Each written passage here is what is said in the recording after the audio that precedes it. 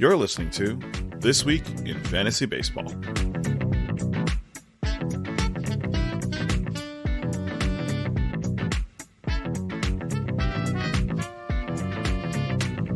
Hello everyone and welcome to This Week in Fantasy Baseball. I'm Lee Keller, joined by John Ka.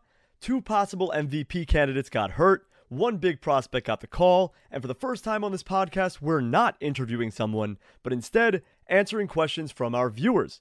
Exciting stuff today, but before we get into that, John, how are you doing? What have you been up to recently? Yeah, with the summer, it's baseball season, but honestly, with how the Twins bullpen is going right now, I've been trying to distract myself with all the other sports things that are going on. There's been a lot in my, circle with, a lot of NBA rumors and college football rumors and stuff like that. But at the end of the day, it's kind of hard to miss the Twins bullpen giving up 3 losses to the Cleveland Guardians in hilarious fashion, where we were leading in the 8th inning by 2 runs, I think, for like the past 5 games that we've given up. So, it's been great seeing the Twins implode a little bit this week. Really hoping that we find some bullpen hope as the trade deadline comes up so that this doesn't happen. Yeah, the trade deadline is going to help a lot of teams, I think. There's a lot of relievers out there. I know the Mets need some, the Twins need some. There's a lot of people that could use some bullpen help. This trade deadline is going to bring a lot of different faces onto different teams, so it's going to be interesting to see where it goes. It's crazy to hear you say that the Twins have blown leads after being in the 8th up and 9th up. I feel like that was the Mets in 2015 when we lost the World Series. We were up for like 95% of the game and ended up losing the World Series. So I feel you on that. It's kind of funny when you look at, how ESPN has like the win probability graph. Yeah, right? yeah. And, it's just really funny looking at the losses that the Twins have had, because it's like up, 90%, 99%. And then immediately, nope, it's down to negative 100%. It's just like, oh my goodness. I get it. Baseball's a difficult sport, but, these guys are being paid millions to throw strikes, and they just can't right now. Yeah, I actually saw a stat when I was watching the Twins Guardian game on TV on Thursday, and it was like the most lost innings due to injury, and I think the Twins are 5th with like 850 innings of people that haven't played or something like that. I don't know what the exact stat was, don't quote me on it, but they were 5th on that list.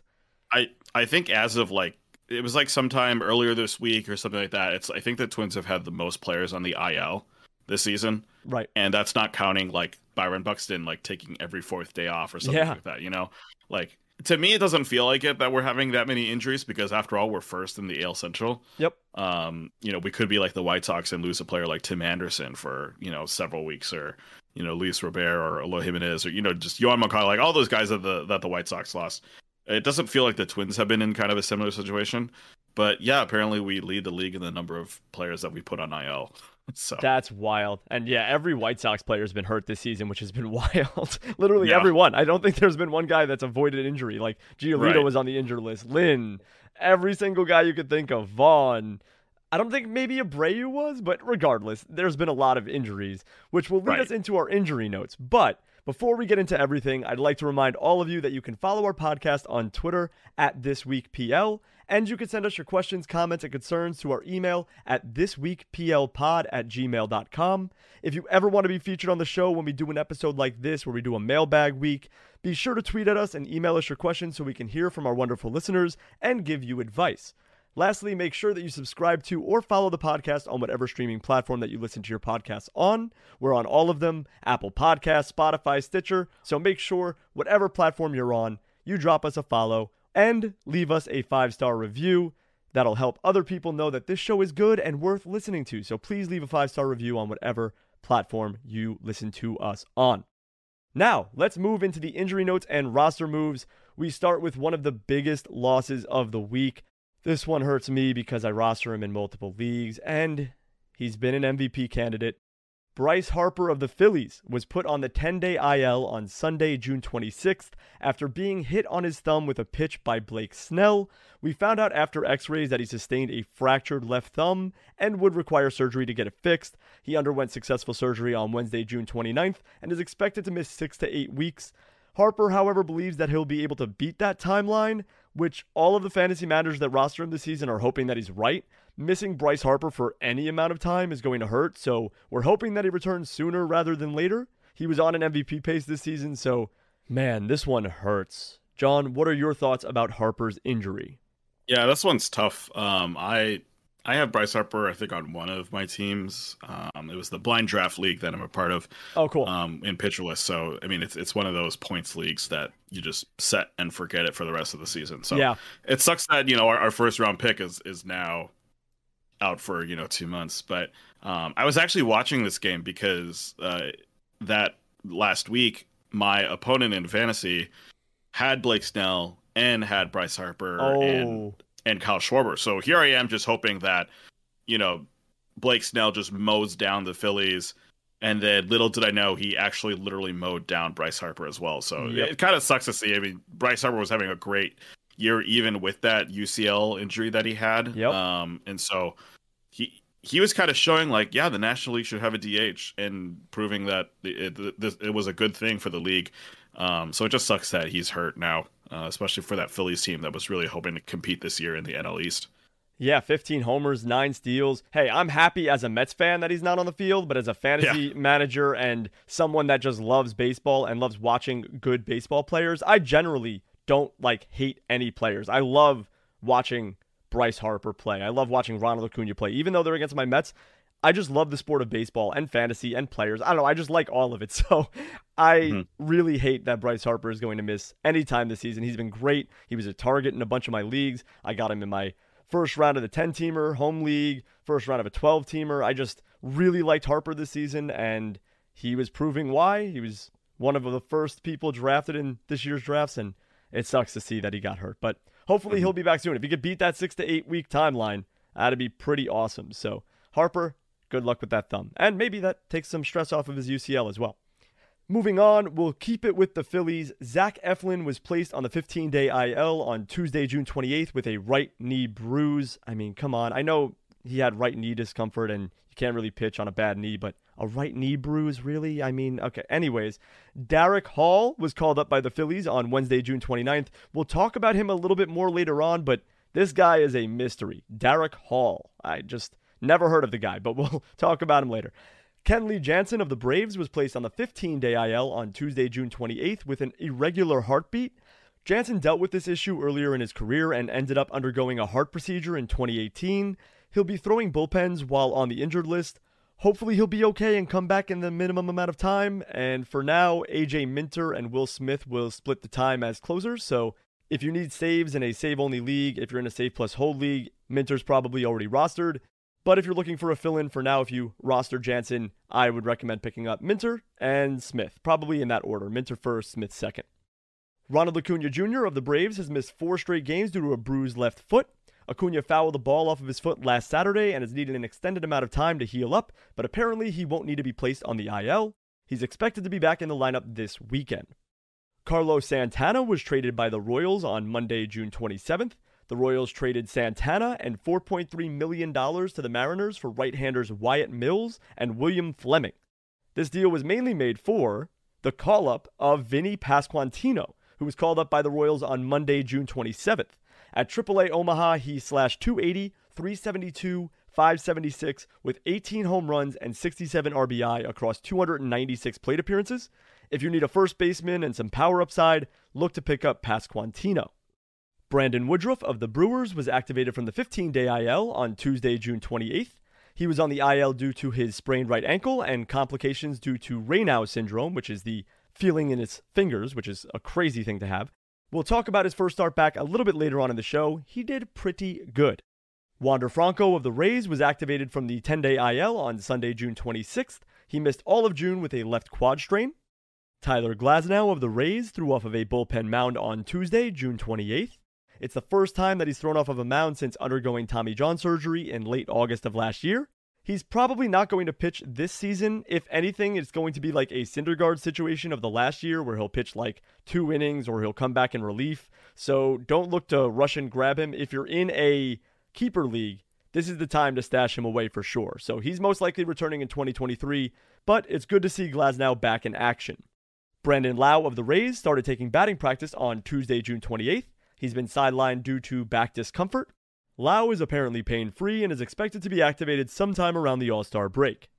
Mookie Betts of the Dodgers resumed baseball activities on Wednesday, June 29th. He's been on the IL with a right rib fracture, and manager Dave Roberts told reporters that he's very optimistic that he'll return before the All-Star break. Andrew Heaney of the Dodgers was placed right back on the 15-day IL with left shoulder inflammation on Friday, June 24th. He still hasn't been cleared to resume throwing, so we just have to wait and see with Heaney. Fernando Tatis Jr. of the Padres projects to join the Padres in late July or early August. He underwent another CAT scan on his surgically repaired left wrist on Tuesday, and it showed a good amount of healing.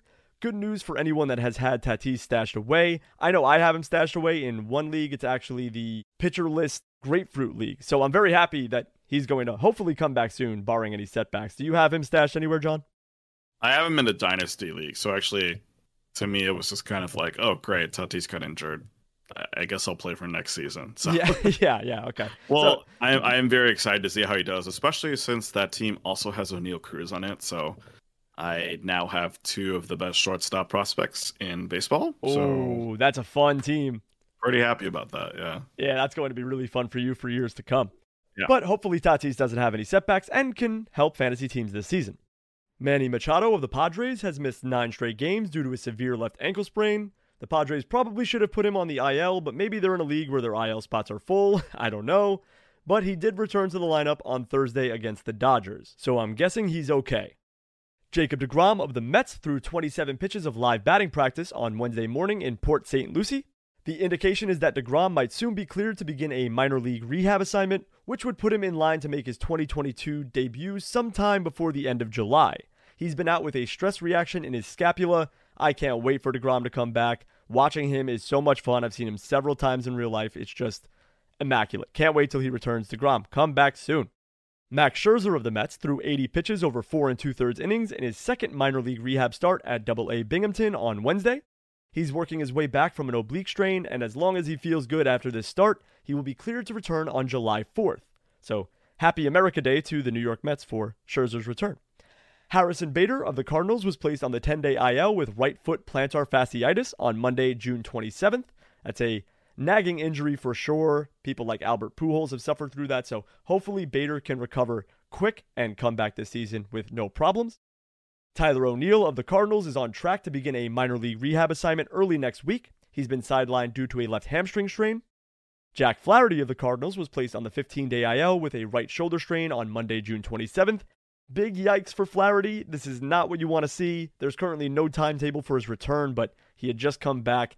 Any shoulder issue is a big, big red flag, so hopefully you're okay, Flaherty.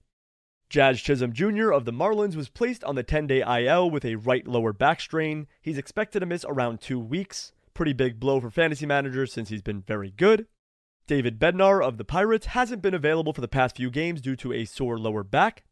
Nick Lodolo of the Reds will rejoin the Reds rotation on either Monday or Tuesday. He's been out with a back strain. John, what do you think about Nick Lodolo? I actually really like him, and I think him coming back soon is pretty exciting. I think that if he's out there on your wire, you should probably take a flyer on him depending on how he does in his first start, but I think he's got a lot of upside. I do too. I have Nick Lodolo, I think, on one of my teams, and I mean, when he was doing really well and then he hit IL, it was just kind of unfortunate.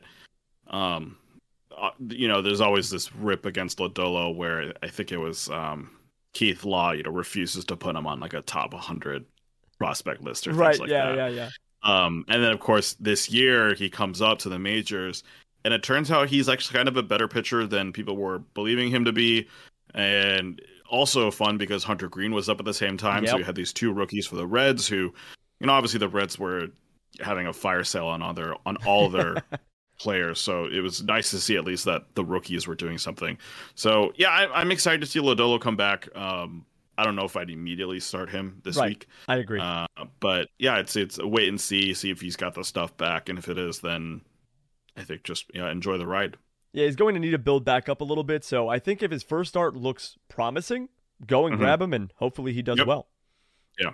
Keeping it with the Reds, Tommy Pham sat out of Tuesday's game on June 28th due to lower back stiffness. He returned to the lineup on Wednesday and went 1 for 4 with a stolen base. He's presumably okay, but keep an eye on Pham because it seems like everyone is having back issues this year. I don't know what it is, but if you paid attention to the last 3 guys we named, all back issues, so don't know what's going on there.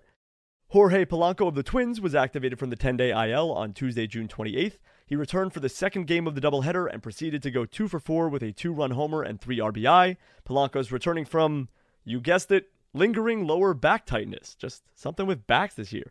Michael Brantley of the Astros was placed on the 10-day IL with right shoulder discomfort on Tuesday, June 28th. Something notable about this injury is that Brantley was steadily batting second in the order, but now that he's out, Jeremy Pena has been put in that spot, which puts him in line for even better counting stats for fantasy. And speaking of Pena, he and Yordan Alvarez of the Astros got into a collision in the 8th inning of Wednesday's game against the Mets. They were both coming in to catch a fly ball and had a pretty violent collision with each other. Alvarez was carted off of the field, and Pena initially was going to stay in, but ended up being pulled from the game as well. They're both undergoing concussion protocols, but no other news has released about them. Any of those guys getting hurt for an extended period of time would be horrible. Yordan, right now, MVP candidate, right next to Aaron Judge for that American League MVP, and Jeremy Pena, AL Rookie of the Year possibility. So both of them are really good and have been having great seasons so far, so hopefully they'll be okay. Austin Meadows of the Tigers was transferred from the COVID-19 list to the 10-day IL with strains to both of his Achilles tendons. How is that even possible? Regardless, Meadows has only played in 36 games so far this season, and there's currently no timetable for his return. Zach Davies of the Diamondbacks was placed on the 15-day IL with right shoulder inflammation on Tuesday, June 28th. Liam Hendriks of the White Sox is scheduled to throw a simulated game on Friday, July 1st. He made it through a bullpen session Monday without issue and will now take the next step in his recovery from a right forearm strain. Yasmani Grandal of the White Sox has resumed taking swings off of a tee but hasn't resumed running. He never really ran in the first place, but besides that point, there's no timetable for his return. He'll most likely need a minor league rehab assignment before returning. Aroldis Chapman of the Yankees is looking at returning from the IL on Friday. He's returning from left Achilles tendonitis. Clay Holmes is expected to remain as a closer for the Yankees, but it could be a shared role moving forward. Seiya Suzuki of the Cubs began a minor league rehab assignment on Thursday, June 30th. I believe he homered. He's been sidelined due to a sprained left ring finger. Garrett Whitlock of the Red Sox could begin a rehab assignment this weekend. He's coming back from a right hip impingement. Manager Alex Cora indicated that Whitlock will be utilized as a reliever upon his return from the IL, so if you were stashing him as a starter, you might have to look elsewhere for starting pitching help, because it looks like he's going to be a reliever. Ty France of the Mariners was placed on the 10-day IL, retroactive to June 24th, with a left elbow strain. Manager Scott Service said on Monday that France is pushing hard to rehab when first eligible on July 4th. However, take that with a grain of salt since he has a grade 2 flexor strain and might need more time than the 10-day minimum. Jacob Junis of the Giants threw a bullpen session on Tuesday. He's ramping back up as he nears the end of his recovery from a grade 2 left hamstring strain that he suffered on June 10th. Junis could return somewhere around the All-Star break. And the never-ending updates on Chris Bryant of the Rockies hopefully come to an end since Bryant was activated off of the 10-day IL on Monday, June 27th. Please let that back stay healthy so that I never have to mention your name ever again on the injury notes and roster moves section. John, any further notes on any of these players? Not really. Just a lot of hurt guys. Yep. And this is the time of the year when it starts hurting your roster. So, yeah, I just hope these guys get healthy soon.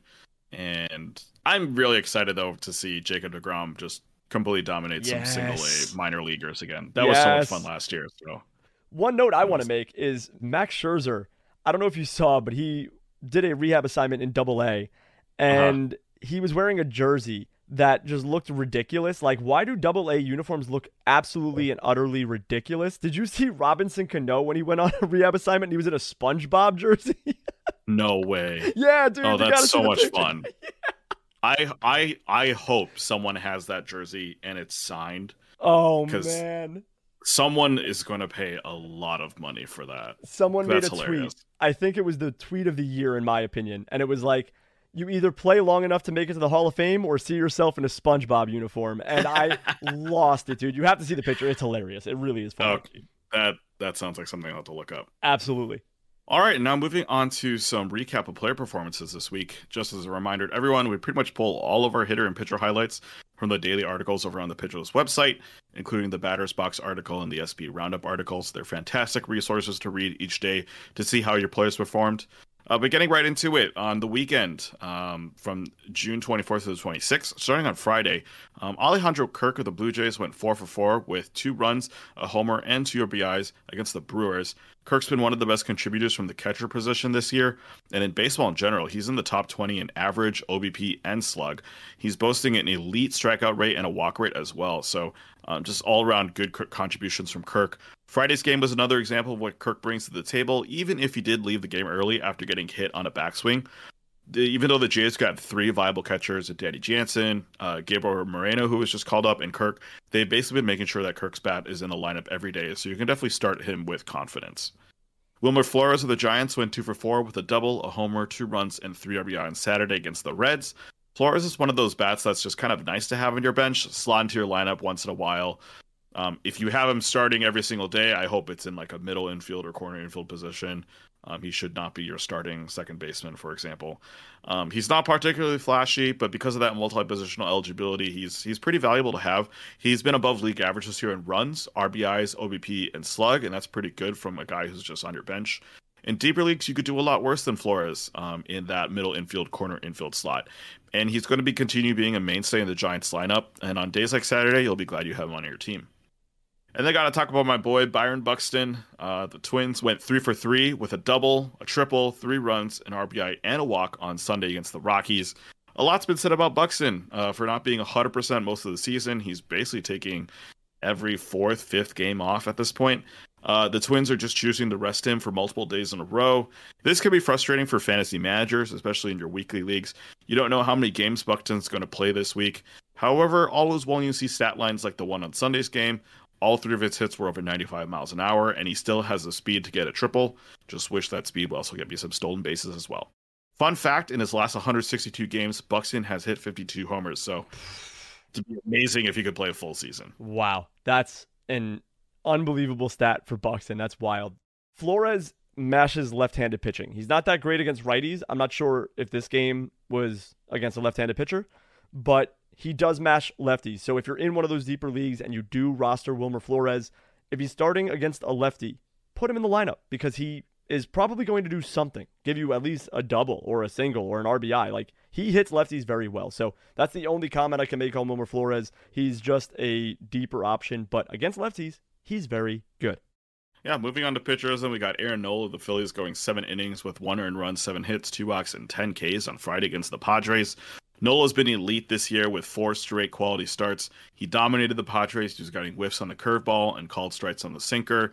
The 4-seamer was also pretty effective, got 8 whiffs on its own. Yes, it did come with a loss on Friday, but you'll overlook that because it also came with 10 strikeouts. The whip wasn't great either, but hopefully this version of Nola is here to stay and not the version from last year. Yeah. Christian Javier of the Astros went 7 innings with 0 earned runs, 0 hits, 1 walk, and 13 Ks on Saturday against the Yankees. He was, of course, part of that historic night as the Yankees were no-hit by the Astros. Javier has been good for pretty much most of the season. There have been a few blow-ups here and there, but he relied on Saturday a lot on that 4-seamer slider combo. He only threw 6 combined curveballs and changeups in 115 pitches. So, yeah, that 4-seamer and slider were definitely getting worked. If it ain't broke, don't fix it. Keep starting Javier. Tony Gonsolin of the Dodgers went 5.2 innings with 1 earned run, 5 hits, 2 walks, and 5 Ks on Sunday against Atlanta. Gonsolin is somehow first in wins, 4th in ERA, and 2nd in WHIP. For some pitchers, you look at the advanced metrics and you just wonder, why isn't the guy doing better? For me, when I look at Gonsolin, I'm just wondering how he's doing this. The strikeout rate, the CSW, nothing really to write home about. They're above league average, but they're not, amazing. He is limiting hard contact very well, though, and he has improved his ground ball rate this season. Even with a league average walk rate, he's limited hits very effectively this year, which really explains that low whip. The expected stats and the BABIP point to a potential regression for Gonsolin, but for now, I guess keep starting him. He keeps turning in really good starts, and I don't know how he's doing it. Yeah, one note, Javier, I'm sad because when he was made a starter, I picked him up. And then he had like 2 bad outings in a row. And I said, I'll throw him away. And then he's been great ever since. He's been so good ever since. And Gonsolin's been amazing. Actually, Justin Verlander just passed him for most wins with 10. He's the first pitcher to 10. But Gonsolin, he was first up until Verlander yesterday. So Right. Yeah. I mean, I don't get it, Gonsolin, but I guess when you play for the Dodgers, you get that run support, and if you limit yeah. runs and you limit hits, yeah, it usually results in a win. Yeah, I mean, just look at Tyler Anderson and even Andrew Yep. Heaney for the outings he's had. They just get wins because the Dodgers are so freakishly good. Hmm. But moving on to Monday, June 27th. For the hitters, we have the Batter's Box article One in a Dylan by Mark Stubinger. Leading with the title boy, Dylan Carlson of the Cardinals. He went 2 for 4 with a double, a triple, 2 runs, and an RBI. Carlson's been very good since coming back from injury, slashing 269, 397, 538 with 9 extra base hits. Part of this is due to his more patient approach at the plate, as his swing rate is down under 10%, which has improved his walk rate by over 10%. He's also improved his barrel rate and is hitting the ball harder, which is always good to see. Monday's performance hopefully reinforces that Carlson is back and ready to continue the success from his rookie year. As long as he doesn't take the leadoff spot away from Tommy Edman, I wish you the best, Dylan Carlson. Yeah. Mitch Garver of the Rangers went 2 for 3 with a homer, 2 runs, 2 RBI, and a walk. Garver was having an okay season before being sidelined with an elbow injury for the first part of June. Prior to the injury, he had hit 7 homers and was slashing 206, 283, 397, which is not brilliant by any means, but he was serviceable as a starting catcher on your rosters. With his elbow injury preventing him from playing in the field, the Rangers have been happy to keep him as a full-time DH, and he did just that on Monday with a 2-run homer to give the Rangers a 7-4 lead in the 5th. So if you're looking for some catcher help, if Mitch Garver's out there, he's a good power source. He's not going to give you a good average, but what can you really expect out of the catcher position besides Kirk and Contreras being incredible? As for the pitchers, we've got Tristfall by Nick Pollock from the SP Roundup. Leading us off is Chad Kuhl of the Rockies, and man, was his performance cool. 9 innings pitched, 0 earned runs, 3 hits, no walks, and 5 strikeouts against the Dodgers in Coors Field. Kuhl is a frequent sighting on our streamers portion, but never would I have ever expected him to shut out the Dodgers in Coors Field. This is probably nothing though, as his command was all over the place and he only earned 6 whiffs on the slider. He does get Arizona next, and honestly, it might be worth a start there. If you need a stream, consider Chad Kuhl, but sometimes when pitchers come off of a long performance like a 9-inning pitch, 100 pitches thrown, they usually kind of struggle the next outing or lose a little bit in that outing. But hey, I think it's worth it against the Diamondbacks. They're not very good. Marte is slumping, so I would probably take that stream. But man, what an outing from Chad Kuhl. He's been kind of good this season. Mm-hmm. And then Lucas Giolito of the White Sox, who's kind of not been good this season. He went 6 innings pitched, 2 earned runs, 6 hits, a walk, and 6 strikeouts versus the Angels. It's not often that we get excited about a pretty meh start from Giolito, but the main takeaway from this start was that the changeup got 10 whiffs. If the changeup is truly back, Giolito might be back to his old form, and all of your worries from the past few weeks can go away. However, this was just one start. We'll see if he can bring the slow ball back to its previous dominance, because it was really good. It was a pitch that set him apart. When he was throwing that changeup higher up in the zone, he was having a lot of success, and that was an actual tangible change that he made. So if that changeup comes back, he will be back. But if it doesn't, then we might see some more meh performances from Giolito. Right. Yeah, he gets the Giants next. So if he can succeed there, I think he might be back. So it'll be interesting to see. He does get Detroit after that, so he has a pretty cushy lineup of starts for him. It'll be interesting to see what he does over the next couple weeks. Yeah, I like Giolito a lot. Someone I've always been high on, and I've not rostered in as many places as I've wanted to. I actually have him in TGFBI, and he's been kind of disappointing, of course, but hopefully he rebounds because he is an ace when he's on it. Right. Yep. Well, moving on to Tuesday, June 28th, we got the La Pantera Raw Riot by Jim Chatterton. Good job getting through that title. That's a tough title. That's a good title, Jim, by the way, for the Batter's Box article. Starting off with Jonathan India of the Reds, went 2 for 5 with a homer, 2 runs, and 3 RBIs. The reigning NL Rookie of the Year has spent most of the season injured, mostly due to the hamstring injury. He hasn't even topped 100 plate appearances yet this season. But this game was probably a good indication that India is healthy and ready to go for the rest of the season. Both of his hits on Tuesday were hard hit balls, so the power is still definitely there. Can definitely look forward to seeing more from India over the season. And then Jorge Polanco, like we talked about earlier, for the Twins, went 2 for 4 with a home run, a run, 3 RBIs, and a walk. Polanco made his return from the IL a resounding success with a 400-foot bomb, helping the Twins stay ahead of the Guardians in the AL Central race. His plate discipline has been interesting to follow this year, as his strikeout rate and his walk rate have both gone up, which is kind of one of those funny things to see. Yep. Part of this is due to him whiffing more, but also seeing less pitches inside the zone. Hopefully, if you have him in an OBP league, but honestly, he's just going to help you out in whatever league you have. Yeah, I'm a big fan of Polanco. I have him in TGFBI as well, and I thought he was a great value for where he was going in drafts because he's just a really good player. Really, really solid. Exactly. And then the Brandon Good Stuff article, our SP Roundup article from Nick Pollock, starting off with our boy Brandon Woodruff of the Brewers. 5 innings, 1 earned run, 2 hits, 0 walks, but 10 Ks against the Rays. Both the four-seamer and the sinker were averaging 97 miles an hour, which you love to see from Woodruff. It's good to see him back healthy from the IL after dealing with Reynolds for all of June. All his pitches, with the exception of the slider, were earning strikes all night, and it feels like we can trust in Woodruff again. It'll be interesting to see how that velocity changes throughout the season. Maybe he was just a little bit more amped back coming from the IL, tossing both of those pitches at an average of 97 miles an hour. But it's good to see Woodruff back. And then Luis Castillo of the Reds went 6 innings, 0 earned runs, 5 hits, 3 walks, and 11 strikeouts against the Cubs. Castillo's name has been flying around the trade rumor mill, and we'll be talking about trades a little bit later. This start only helped fan those Flames. He tossed 123 pitches and got 19 whiffs on his fastball alone. The changeup was fairly ineffective, though, had no whiffs on it. Wow. Castillo's four-seamer has been pretty dominant this season. He's been fooling batters and increased his swinging strike rate dramatically from 13% to 20% on that four-seamer. However, even with this start, Castillo still has a higher ERA and whip than you would like. That's just the thing with Castillo. Hopefully he goes somewhere where, a ball hit out of the park isn't as easy to accomplish. Yeah, hey, Citi Field, not a great hitter's park, so Luis Castillo, just saying. I don't like Luis Castillo, though. Every time I see him pitch, it looks like he's perpetually crying. Like, his face just looks like he's, about to cry.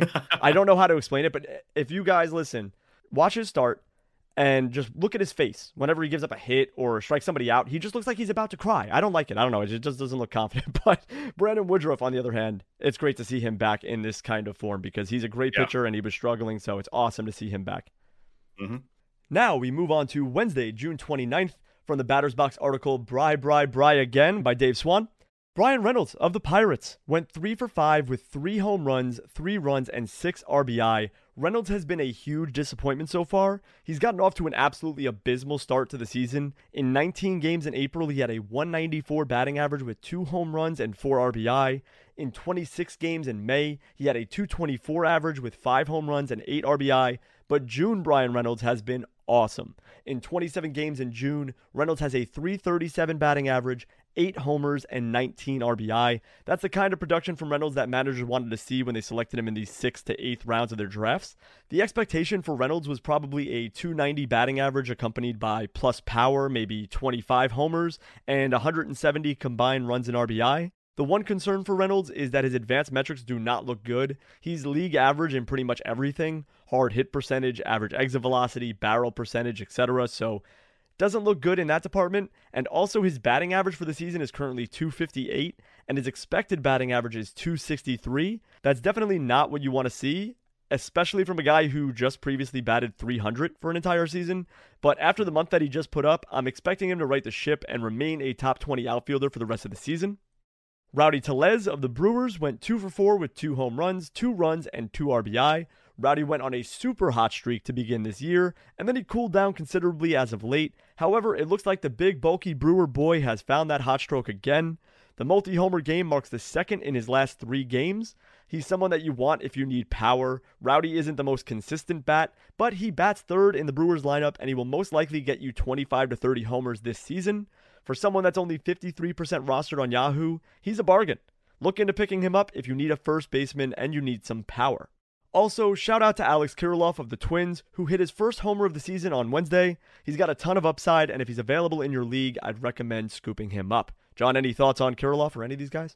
Yeah, for Rowdy, it's kind of interesting. I'm in an interesting situation in one of my leagues where I'd like to pick him up, but I've got Jose Abreu already taking up the first baseman spot, and I have Ohtani in my utility spot. So it's like I can't pick up Rowdy. I'd love to, but yeah, it's hard to see. But for Kirilloff, it's good to see that the power is finally there.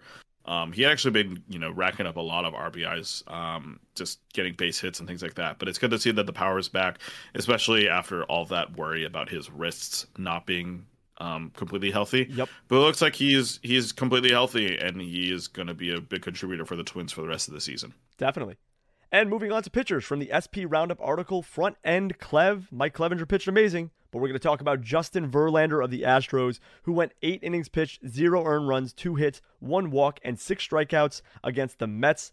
He had 15 whiffs and only a 26% CSW, but Verlander is easily the early favorite for the AL Cy Young Award. He's the first starting pitcher to reach 10 wins this season, as we mentioned before, just took the lead in the majors. He's got a 2.08 ERA, a 0.83 whip, 90 strikeouts, and 97.1 innings pitched. And I don't expect him to slow down anytime soon or be restricted at all this season. If you took the gamble on him in drafts this season, congratulations. You are being heavily rewarded. He's just a monster. And then Zach Greinke of the Royals. He went 6 innings pitched, 1 earned run, 4 hits, 1 walk, and 3 strikeouts against the Rangers. Greinke was dreadful to start the season. He's got a remarkably low 32 strikeouts in 63.2 innings pitched, which is very, very bad. That's not going to win you a championship. However, As of late, he is keeping the ratios in check and bringing in some wins. In his last 2 starts, he went 6 innings, gave up 1 earned run for that quality start, and got a win. I don't think that you should be rostering Greinke, but if he's got a really favorable matchup, I trust him to not get obliterated at least. So Greinke might be an option for you. And then a couple of guys that we always mention, and I didn't want to dive deeper into because we just always do that. Sandy Alcantara of the Marlins went 9 innings pitched with 2 earned runs, 7 hits, 2 walks, and 3 strikeouts against the Cardinals. And Shohei Ohtani of the Angels went 5.2 innings pitched, no earned runs, 5 hits, 1 walk, and 11 strikeouts against the White Sox, 24 whiffs, and a 39% CSW. Just insane for Ohtani. Ace is going to ace. John, before you comment on any of these guys, do you think it's time we move Shohei Ohtani from the util spot to the pitcher spot for leagues that have him as one guy? So it is one of those interesting questions because he is a really, really good pitcher. Yeah. I luckily have him in a daily league where I can put him in as a utility and a pitcher. Oh, that's beautiful. So yeah, I'm very happy about that.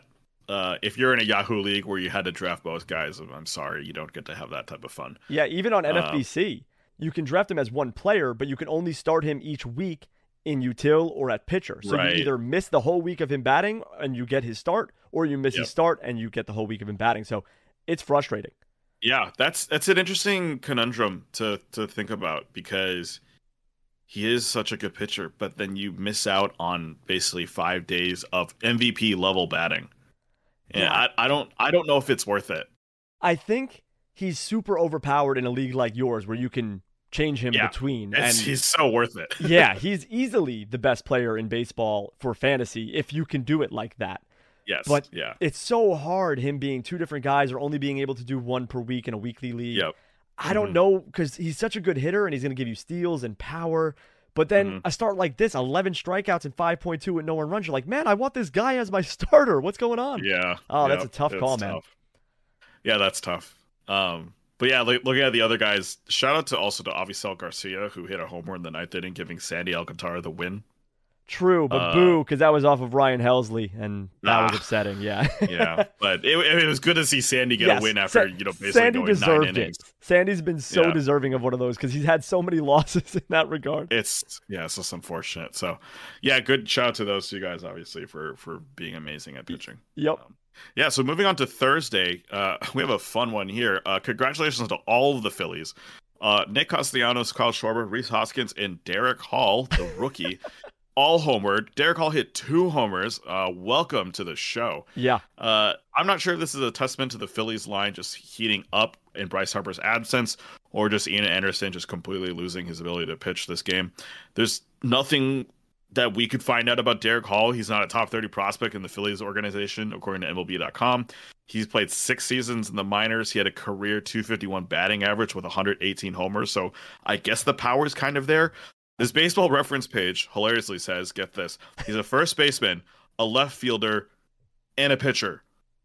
This guy's a mystery. I no idea who this kid is, but he's hitting cleanup for the Phillies, and he hit 2 homers today. I don't think it's going to be super relevant. Maybe pick him up in deeper leagues, just if you have an open bench spot. Keep an eye out on him. If he keeps batting cleanup and hitting nukes, take that chance. And then Patrick Wisdom of the Cubs, my goodness, also going off today with 2 home runs, one of them being a grand slam, 6 RBIs, 1 stolen base. He sent a 2-out, 1-1, 95-mile-an-hour sinker from Graham Ashcraft deep into the left field stands for a grand slam. Also got an RBI from reaching on an error by Brandon Drury, which led him to stealing second base. And as we also mentioned, he also had a solo homer. Wisdom has had a pretty good season so far, batting .225, .311, .451, with 15 homers, 42 RBI, and 3 stolen bases. He's got first base, third base, and outfield eligibility on Yahoo, and is 71% rostered, so if he's out there on your league, he might be able to help you if you have a hole at various positions. And then another guy who we just don't know about, Michael Perez of the Pirates, 4 for 4, 3 home runs. What is it with these Pirates hitters and hitting 3 home run, having 3 home run games? Crazy. That came with 5 RBIs. He's had a 129 batting average this season, though. There's nothing actionable here. It's just cool that a guy hit 3 home runs. Even in a 2-catcher league, I highly doubt you're going to be picking up Michael Perez. But cool to see. Yeah, Michael Perez, no action there. But hey, congrats on 3 home runs. Patrick Wisdom went off on Thursday. Just a great game. And all the Phillies, yep. Derek Hall, who are you? But hey, good job, Phillies. You destroyed Ian Anderson. Way to go. Yeah, I mean, Nick Castellanos hit a homer. It's amazing. Yeah, so he's been really bad. That's another whole discussion we could have had, is how bad Nick Castellanos has been this season. But we'll save that for maybe a later time. Yeah. Then looking at pitchers, Yusei Kikuchi of the Blue Jays went 6 innings with 4 hits, 1 earned run, 1 walk, and 8 Ks against the Rays. He's basically known for his strikeout potential, not much else. The ERA and the WHIP have not been good this year. I think his ERA is in the 5s. He struggled with command. He had a spike in his walk rate this year. He was able to excel tonight, though, against the Rays with effective secondary stuff. Again, that strikeout potential. He got 7 whips on his slider, 5 on his changeup. Even though he was still giving up a lot of hard contact, he was able to withstand the Rays, only giving up 1 homer over the night, while the other 3 hits were just singles. I wouldn't expect this to stick, however. Don't go out and get Kikuchi. I don't think he's worth it. And then Luis Garcia of the Astros went 5.1 innings, 3 hits, 1 earned run, 2 walks, and 6 Ks against the Yankees. Garcia has had his up and downs this season, and he's only had 2 starts all season where he hasn't given up a run. So that ERA is just not that pretty. He usually makes up for it with a lot of strikeouts, though, so that's nice. If you look at his player page, nothing really stands out. Sure, there's a lot of red there, but it's light red, not the dark red that we expect out of an ace. With that type of track record, we definitely don't fault you if you left him on your bench tonight when he played the Yankees. But with this start, he relied on his cutter-fastball combo, had a few breaking balls sprinkled in, struggled to get whiffs with a cutter, but did get a decent amount of called strikes on the 4-seamer. And he got outs to the end, and that's all that matters in baseball. Yeah. Kikuchi, very good streamer, not someone you want to roster. And Luis Garcia has been pretty good this season, but as you said, there's only 2 outings where he gave up no earned runs, so he definitely gives up a run at least every outing. So something to monitor there, but Garcia's pretty good. Now, we'll take a quick break, and when we come back, we'll be answering questions from our listeners. Stay tuned. All right, so we have a few questions, some from our email and some from Discord. So John, let us know what those questions are. Yeah, we'll start out with one from John, not me, I swear, but another John. Talking about relievers. So John traded for Giovanni Gallegos a few weeks into the season, then added Ryan Helsley when the situation seemed to shift in St. Louis. He likes to roster 4 closer options at a time to kind of have that saves edge in his matchups. He also has Duvall and Tanner Houck, and so his question is, do you keep Gio in a saves-only league? Tanner Scott is available on his waiver wire and does seem to have emerged as a closer in Miami. Since it's saves only, not saves hold, Scott is probably the more valuable piece in the short term. His concern, though, is that if he lets Gio go, he'll be picked up, and if the situation in St. Louis remains fluid or reverts back to Gio taking the save situations, he's going to miss out. From a roster construction standpoint, is it more valuable rest of season to hold both pieces of a committee, like Helsley and Gallegos, or a better edge to drop the hedge piece of the committee, like Gio, and add a Tanner Scott type closer to have a 4th true closer? What do you think, Lee? So my opinion on this is pretty standard. I would definitely pick up Tanner Scott and drop Giovanni Gallegos. Mm-hmm. And the reason being is, unless it's a save plus hold league, if you have a save plus hold league, then Helsley and Gallegos combo is awesome because one's probably getting a hold, one's probably getting a save whenever they both pitch. Yep. Mm-hmm. But Helsley seems to be the favorite for saves, and I love Giovanni Gallegos. He was on a lot of my championship teams last year when he emerged as a closer, and I picked him up for free. Yep. Mm-hmm. But they are trusting Helsley a lot, and they are being kind of cautious with Helsley, which is leading to some save opportunities for Gallegos because Helsley will either pitch 2 innings one day and then not pitch for 3 days, or he'll pitch 1 and then get 3 days off. So they do give him some rest here and there, but he is the emerging closer, and I think he gets about 75% of the remaining saves for the Cardinals, and Gallegos gets the remaining 25%. And in that scenario, in a saves-only league, I'd rather the guy that's going to get you saves every time he pitches, and that'll be Tanner Scott for the Marlins. And the Marlins aren't the best team, and they're going to win games by a close margin. So I think Tanner Scott's just going to be overall more valuable for you. He'll also probably provide more strikeouts than Gallegos in general. My personal opinion when it comes to closers, I like to roster 2 to 3, mainly 3. I'll talk about my home league. It's a save plus hold league, and it just happened this year, that format, but we used to do saves only. So speaking from the saves only perspective, if you rostered 2 closers, you probably split every week saves. You either won or you lost about 50% of the time. If you had 3, I noticed it was about 80% of the time you would win saves. And if you had 4, you pretty much won saves every week. So if you notice that you're beating other people in your league by a lot in saves, I would just stick to having 3 and maybe rostering another starting pitcher or another bench bat. But in this context, if you like to have 4, I would rather Scott over Gallegos. What about you, John? Yeah, I think for me, my opinion actually is just go down to 3 closer options. Yeah, I agree with that completely. Yeah, and then you could potentially say, let me just keep Gio, see how this goes. The other thing, too, with Tanner Scott specifically, is we don't know what's going to happen when people come back from injury. And the Marlins are notorious for not sticking to a guy at their closer position. Yep. So, specifically Tanner Scott, there's a little bit of risk there. He might not have the job for very long. But in my opinion, yeah, I think you only really need to have three relievers, 3 closers, depending on if you're in a saves hold league or even in a saves league. But it is nice to hedge with Gallegos if you want to. And at the end of the day, Gallegos is probably still, well, assuming he doesn't blow up, he does still get you pretty decent whip and ERA if you need that. So in my opinion, if you really need to have 4, pick up Tanner Scott. But if you're okay with having 3 and you're competing in your head-to-head matchups every single week with just 3, yeah, I'd say go for another starter, go for another bench bat, or just keep Gio and see how it works out. Yeah, I think Helsley, Duvall, and Houck are 3 really good closer options, and I think you're going to be fine with just those 3. Yep. And if you want that 4th, like I said, Scott is the closer right now, and if he stays there, then you've got a pretty good closer with really good strikeout upside. But if he does lose the job, you can always drop him and pick up another closer option. But like John and I both said, I think you should just roster 3, because 3 is probably going to win you saves most of the time, unless there's always a team with 4 or 5 closers or 1 or 2 closers. So you'll probably win those matchups more than you'll lose them. So I would just recommend going to 3. Yep. Well, then moving on to the next question, also from John. So in this same league, he has a batting roster that allows for 2 utility spots and 2 bench spots. It's also a 4 outfielder league for context. And he likes rostering players with multi-position eligibility on his bench for those 2 bench spots. So he has this list of 7 players. He's got to drop 2 or 3 of them. I'm going to read these off to you, and you tell me which of these players do you drop and why. Okay. So, Joey Votto, Max Muncy, Christopher Morel, Dylan Carlson, Riley Green, Ke'Bryan Hayes, and Trey Mancini. If you have to drop 2 to 3 of them, who do you drop? This is super tough because all of these guys are in like the same range for me. And John stated that he's in a Yahoo 6x6 OBP league. I don't know if it's average and OBP or OBP and slugging. I'm going to assume it's OBP and slugging, otherwise that you would have wrote average and OBP.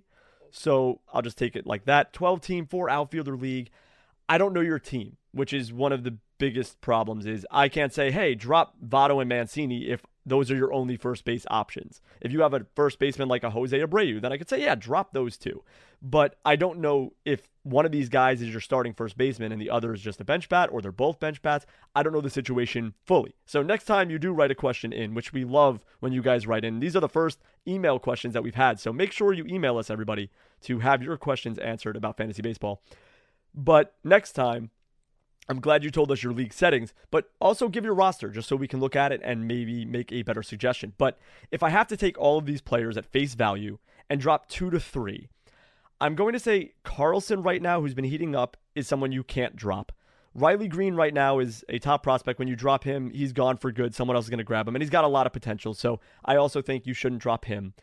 You wrote in the email that you're hoping that one of those guys, Muncy, Morel, or Hayes, who have third base eligibility, will be your starting third baseman. And I think out of all three of those options, I like Muncy and Hayes the best. I think I like Morel the least. So I would say if I had to pick 2 or 3 people, I would probably pick Votto and Morel, which kills me because I love Joey Votto. Again, was on a bunch of my championship teams last year, but Votto's been really bad. He did homer on Thursday, so maybe a little bit of a sign of life, but the Reds are bad. He's not hitting very well, and he could heat up in the second half, 100%. He could do exactly what he did last year. And there's also a very good chance that he's just older and he's lost it because he's older and he could lose it in the snap of a finger. So it's tough to recommend dropping Votto because if you do drop him, someone might take the chance on rostering him. He is good in OBP leagues, so it's tough to drop him. But he's been pretty bad, and Mancini's been pretty good as of late. He's on an 8-game hitting streak. The Orioles are actually a pretty decent team right now. So if I had to suggest 2 to 3 people that are on the fringe, I would say it's Votto, Morel, and Mancini. I think Muncy, Carlson, Green, and Hayes deserve a little bit more of your time. Votto's edging that drop line. Morel, he's 9th in the order now, and although he is heating up and he has multi-position eligibility, I think there's better options out there. You mentioned Kirilloff is out there, and I'd probably rather him than Morel.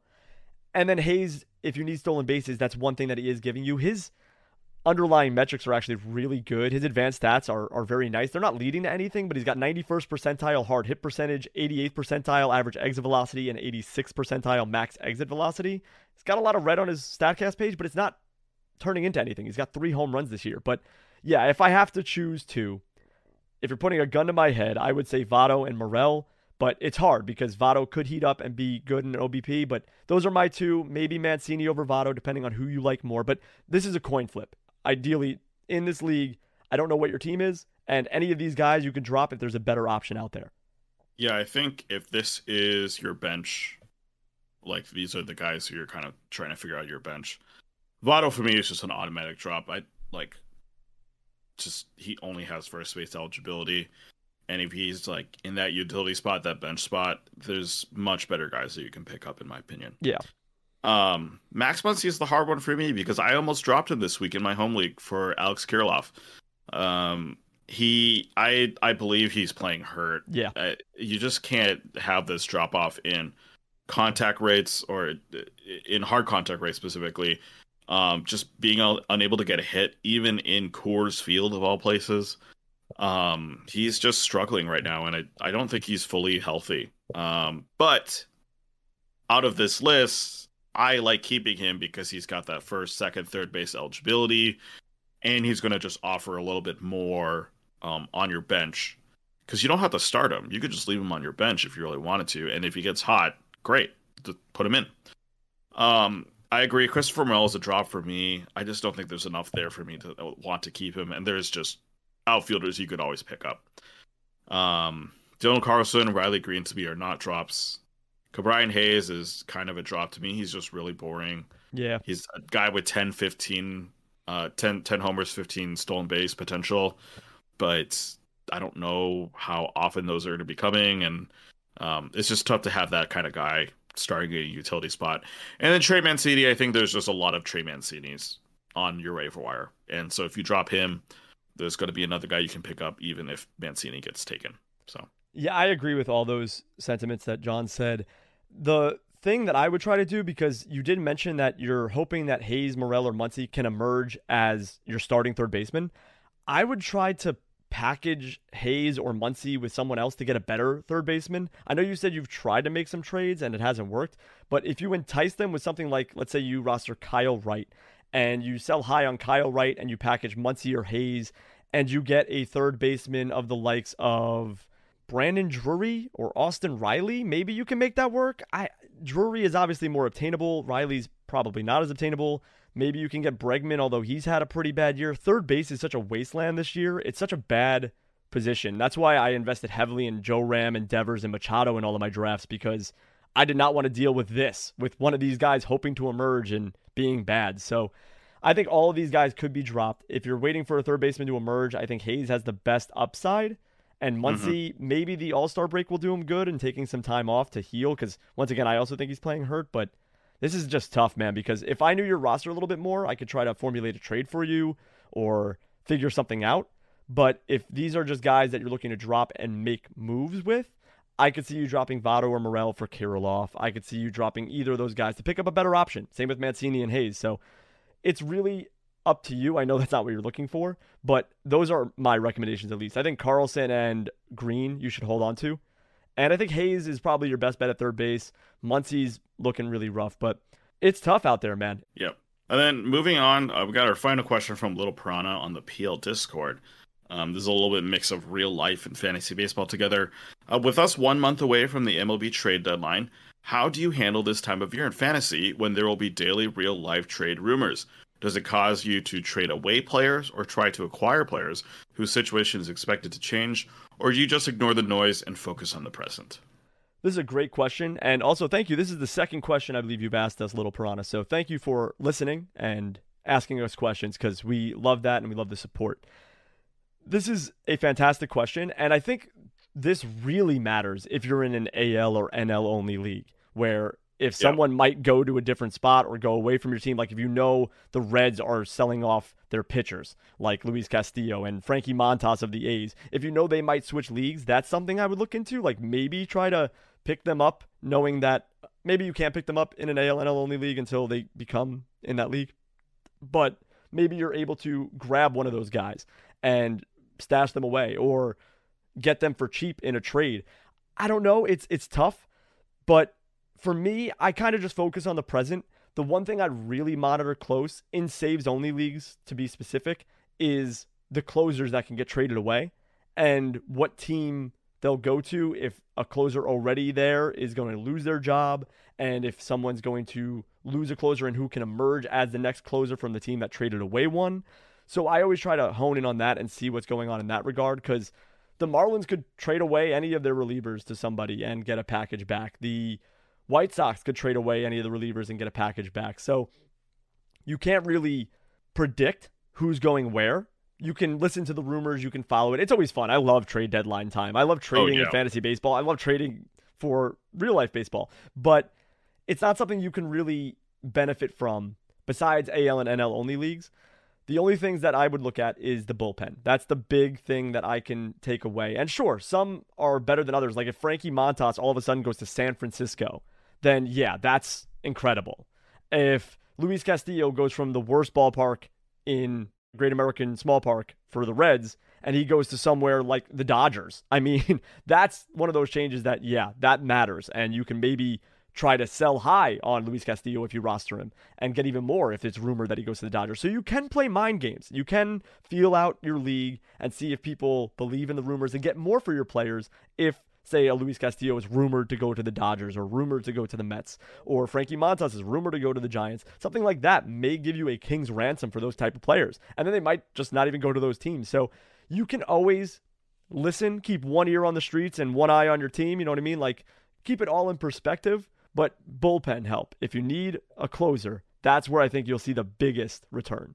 Yeah, I think it's hard to use trade rumors as a way to get a trade across. Right.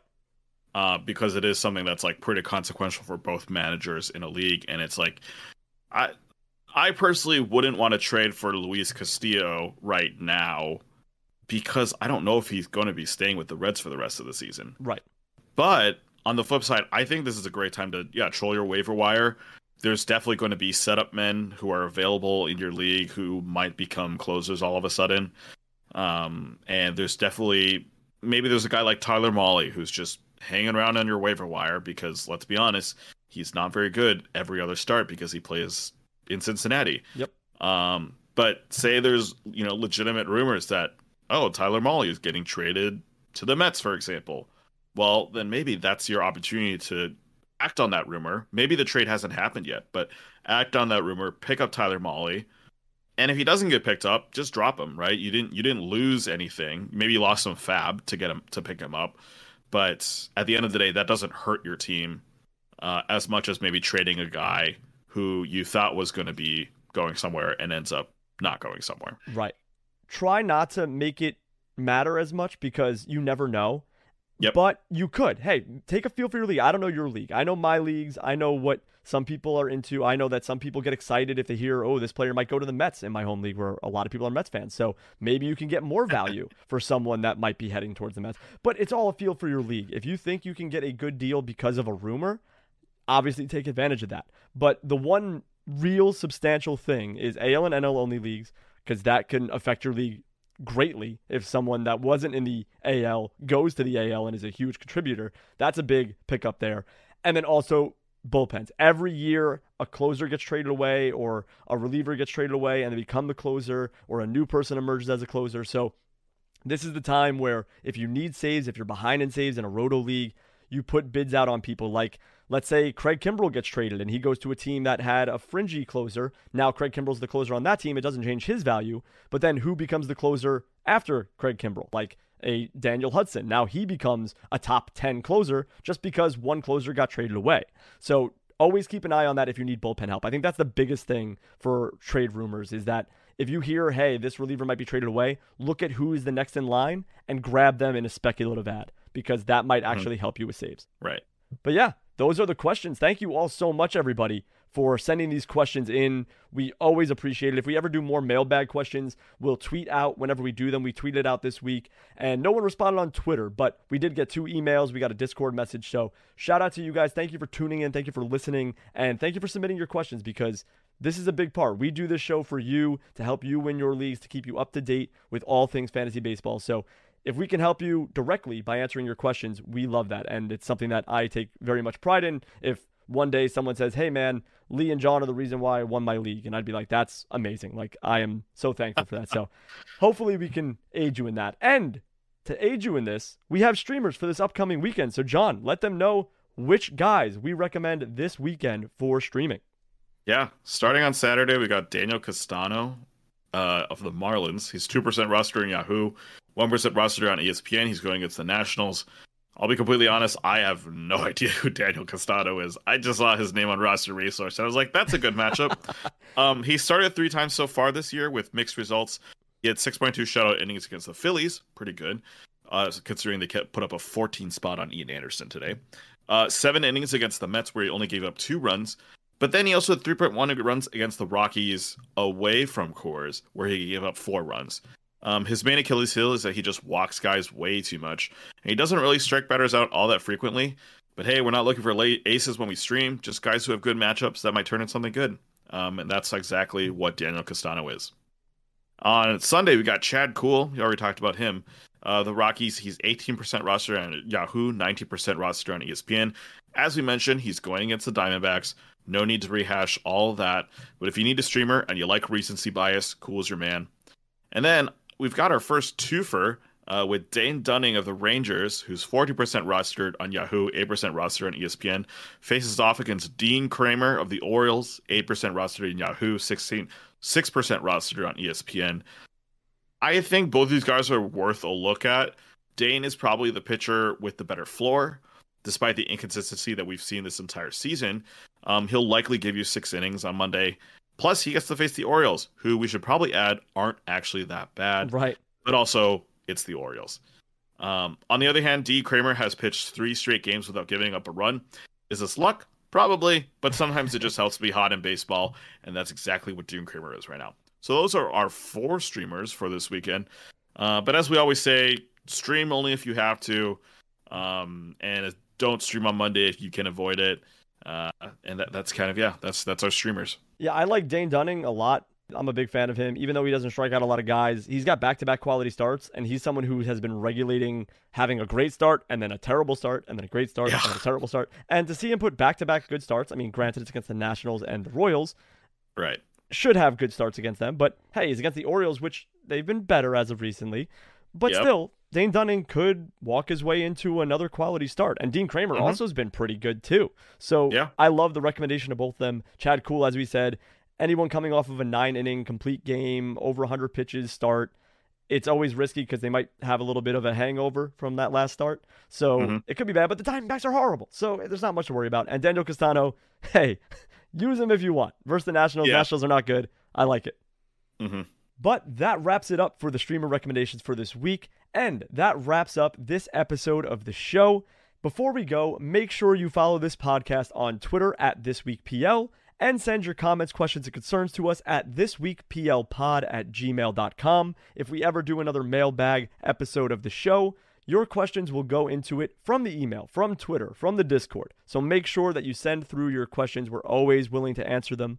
You can also find John on Twitter at TheJohnKuh. That's TheJohnke. And you can find myself on Twitter at Regicidal. That's Regicidal. Also, please subscribe to the Pitcher List podcast feed and follow this podcast wherever you listen to your podcasts on, whether it's Apple Podcasts, Spotify, Stitcher, wherever else. Make sure you drop us a follow, and please leave a 5-star review if you enjoyed the show. It'll show people that, hey, this show is worth listening to. It's got a 5-star rating. I want to check that out as well. And last but not least, make sure that you sign up for Pitcher List Plus. By doing so, you can join us in the Pitcher List Discord, where Little Piranha sent us the message for the question for this episode, and get advice from all of the fantasy experts and writers over there. Sign up for Pitcher List Plus. It's a great resource. But that is all for this week. I hope you all enjoyed this episode, and we will be back next week recapping another week in fantasy baseball. For John, I am Lee. We'll see you in the next one. Later, everyone.